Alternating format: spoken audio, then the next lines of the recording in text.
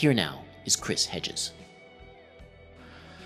Before I begin the talk, I hope you've all been following what's been happening in the United States about Syria, because it is an absolutely seminal moment in modern American history, when all of the dead rhetoric of war and all of the standard tactics of manipulation by the war makers fell flat on its face. If you watched what happened when they tried to justify, and if you looked, I don't know if you know, but the idea was to drop several hundred Tomahawk missiles all over Syria. Each Tomahawk missile carries a 1,000-pound iron fragmentation bomb or 166 cluster bombs. So you're talking about massive numbers of civilian dead. The object, of course, being that as the rebel movements were losing, they want to recreate a balance on the battlefield, so as was the policy in the Iran-Iraq war, the Syrians will just tear each other to pieces. That, by the way, is the policy. It has nothing to do with poison gas or human rights or anything else. And so they provided us with the requisite atrocity videos. They warned us that the dictator was going to use the weapons of mass destruction against us if we didn't respond. They appealed to the noble sacrifice of World War II. Kerry called it a Munich moment and referred to the graves of Normandy, and none of it worked. It didn't work internationally and it didn't work domestically.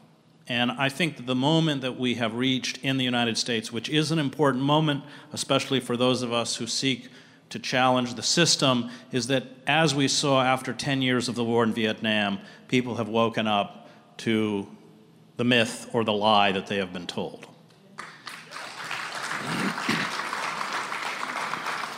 That while we are making General Dynamics, General Electric incredibly wealthy, their stocks, of course, have all quadrupled since 9/11, we are having a debate in the House of Representatives about cutting food stamps. This in a country where 40 million children go to bed every night without enough to eat.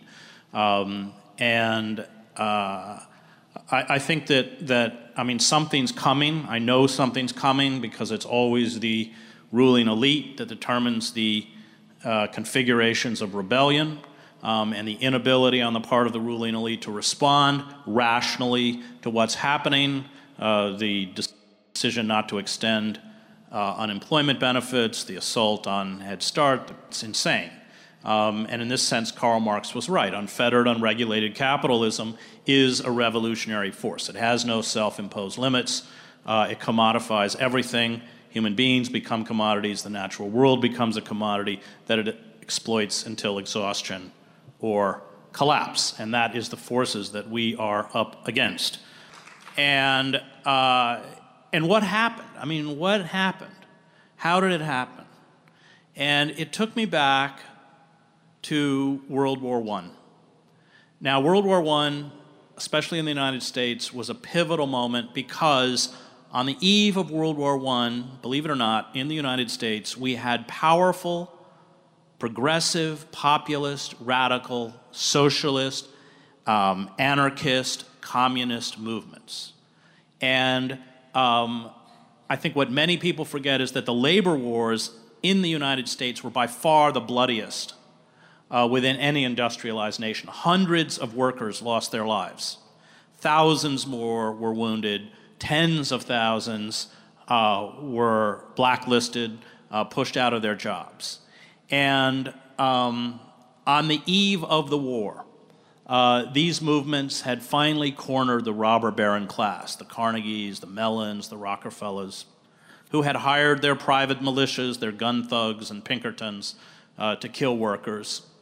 And there becomes this fascinating intellectual debate. And I went into the archives at Princeton University where they have all of Wilson's papers and was reading the internal debates in the circles of power between Wilson and Walter Lippmann, who is an extremely important intellectual figure for modernity and a grand inquisitor type figure, undoubtedly brilliant.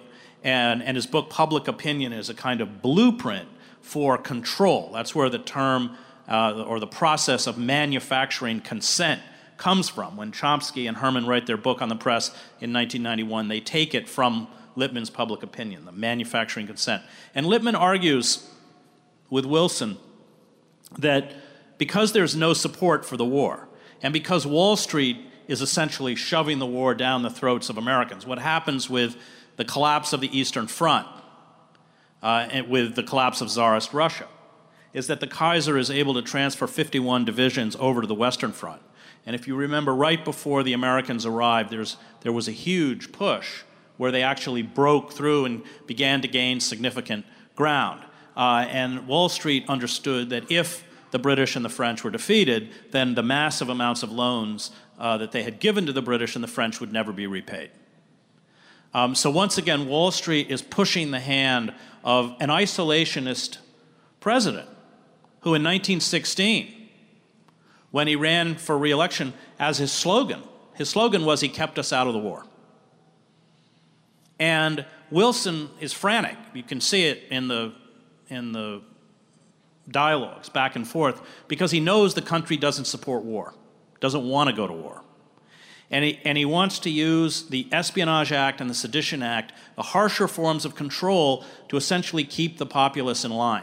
And Lippmann argues, no, we don't have to use, we'll have to use them against the radicals, against those people who hold out. But we can seduce the population into backing the war effort. We can employ the understanding of crowd psychology pioneered by Le Bon, Trotter, and finally Sigmund Freud to seduce the masses into getting behind the war effort. And Lippmann wins that argument. And they create the Committee for Public Information, headed by George Creel, former muckraking journalist. Suddenly they have speakers bureaus, 45,000 speakers fanning out across the country. They have their own news division that every day is churning out pro-war stories. And you can't publish in the United States unless you support the war.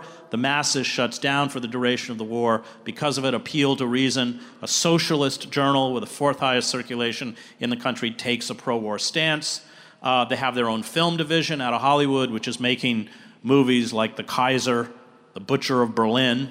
And it works. Graphic artists, everything comes to be employed. And when you read Randolph Bourne or Jane Addams, two really great radical figures of the period, their despair is not just how easily the country was seduced behind the war effort, but how swiftly the intellectual or dissident class started cheering for the war effort. And I had a personal experience with this, with a Canadian who you might know, Michael Ignatieff, at the start of the Iraq War. I've known Michael for years, and I mean, to be fair, I like Michael. It's not a personal thing.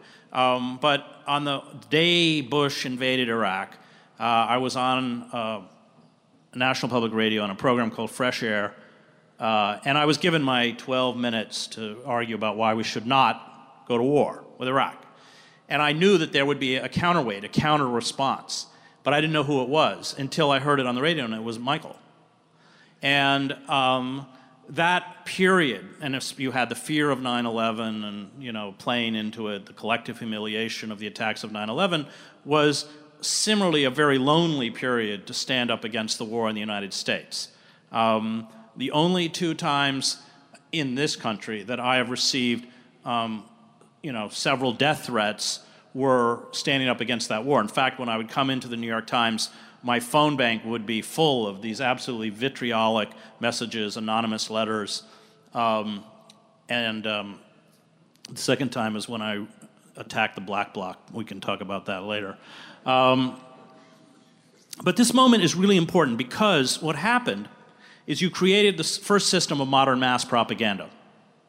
And once the war was over, all these people went to Madison Avenue and started working on behalf of corporations to upend traditional values about thrift, self-effacement, and instill within us the cult of the self, hedonism, the consumer society, the attempt to identify ourselves with brands. And I think when we talk about, American culture at this point, what we're really talking about is corporate culture.